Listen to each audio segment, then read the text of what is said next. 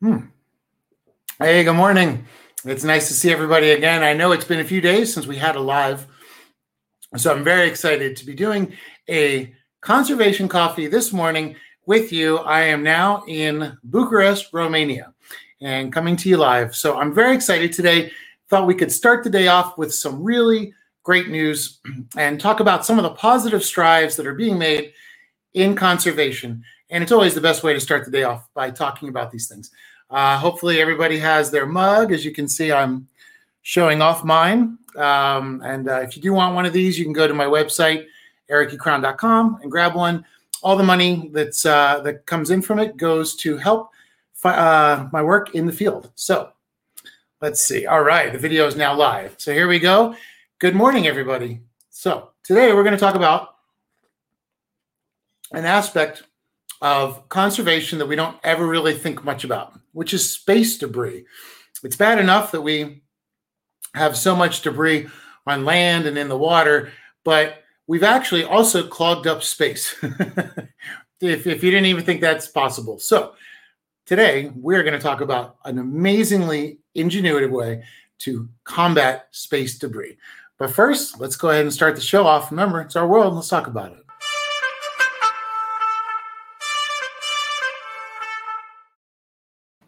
All right. That's the new nifty little new intro. And tell me what you think about that. So today, let's go ahead and talk about what's happening out in space. Now, for me, it's a very personal topic because I don't know, many of you may or may not know, but one of my relatives is actually Neil Armstrong, the first man to take a stroll out on the moon. So my family has always been very involved in space work, space programs. On an unfortunate side note, the space shuttle Challenger blew up on my 13th birthday, January 28th, 1986, I believe. So let's see who we have here today. We have, somebody says, hi, good morning. Hey, Grand Rising. It's nice to see everybody on here. Good morning. Hey, Mitch, thanks for being on today. Let me know if you guys prefer coffee or tea. Speaking of which, before we get too far into space debris, this Saturday, we have a special guest that's going to be on, and we're going to talk about conscious coffee and how one program in Africa is growing coffee through a poacher reform program and also helping out the environment and a lot of other really good causes. So coffee, it can always be a little bit of a tricky subject. We're going to talk about coffee since we always talk about coffee. We have coffee mugs, and everything else. Today, I'm actually having a smoothie due to the time that we're out here. So let's go ahead and jump right in today. Very exciting topic. Now, I was really surprised to learn there is so much space junk. There is over 5,000 satellites in space. There is so much. And if you look at this graphic right here, there's over 5,500 tons of space junk. And the space junk comes in different sizes. So if you can imagine the world as it's surrounded, here we go. This is a nice thing. Now, this image on the left is actually an image that was a CGI that was created by NASA to show the coverage of all the space junk that is revolving around. And this does include satellites, but it also includes rockets that burn off once they get to space. It includes a lot of leftover pieces that are no longer being used. There is an estimated, let's see, actually, let's get rid of that for a second. 128 million pieces of debris. It's crazy. Over 128 million pieces of debris. So now, one thing, before we continue, I wanted to talk really quickly about, everybody always talks about Elon Musk and how Tesla is going to save the world and all these different things. So, for all of the work that he is doing that is positive, I would like to bring up the fact that Elon actually, and with his SpaceX program, which a lot of people are excited about, they took out more than 60 internet-based satellites. So what happens is he actually owns about a third of all active satellites in space. So if you think about it, every time he launches a satellite into space, we now have a piece of aluminum space junk that we can no longer, no longer have any way to clean up. And this is a massive issue. Now, the reason that space junk is a problem is because not only is it out there and it's a danger to pilots that are flying out there now, to active space shuttles and active space missions, but when it comes back and it re-enters the atmosphere, it actually releases aluminum oxide.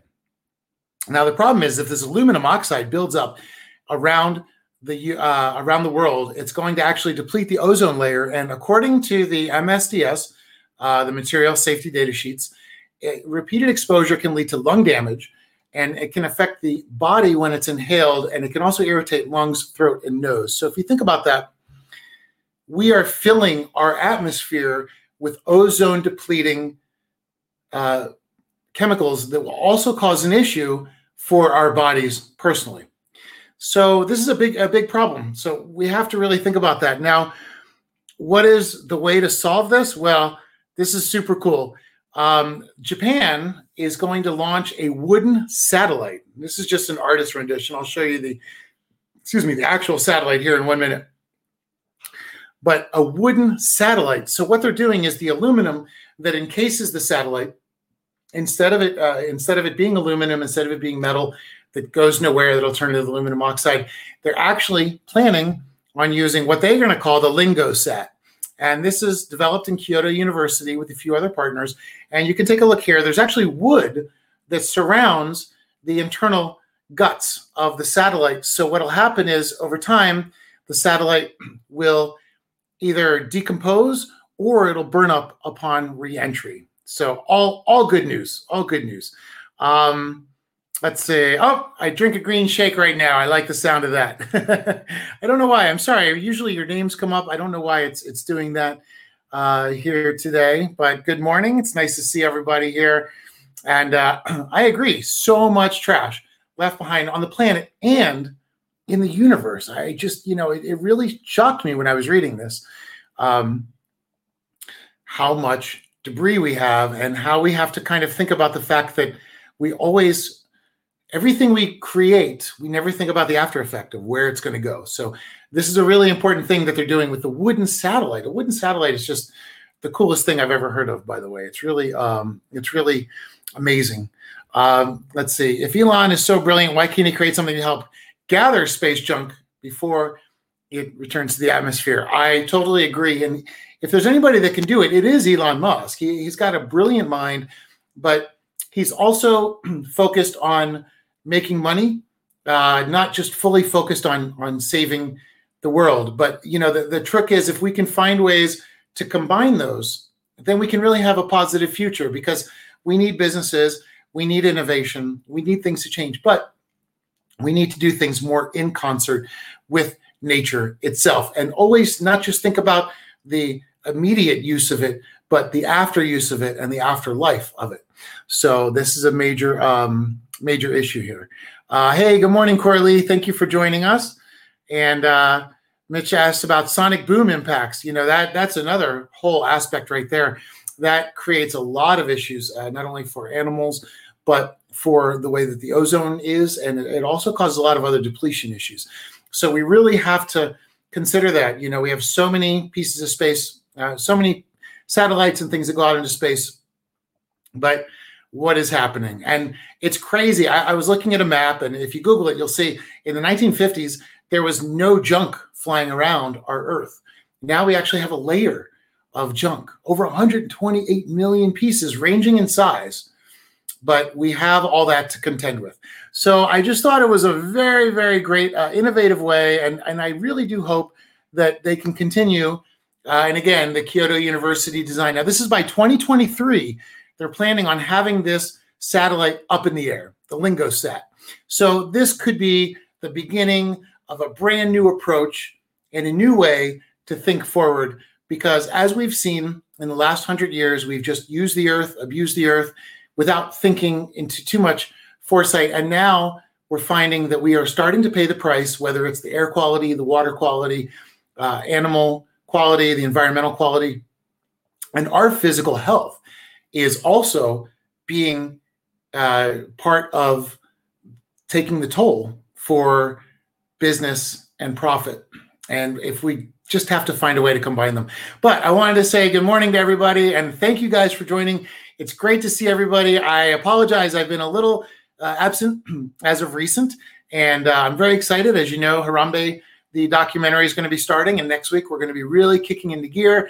I want to tell everybody about that more as well. But please join me. We're going to be doing coffees all the time because the idea is, you know, in the world of so much negativity and conservation, it's important that we have some positive stories to hold on to. So while you're having your coffee, your green juice, your tea this morning, think about the fact that we're going to have wooden satellites soon. Amazing. The world's an amazing place. It's good to see everybody. Let's keep talking about it, and I'll see you again soon.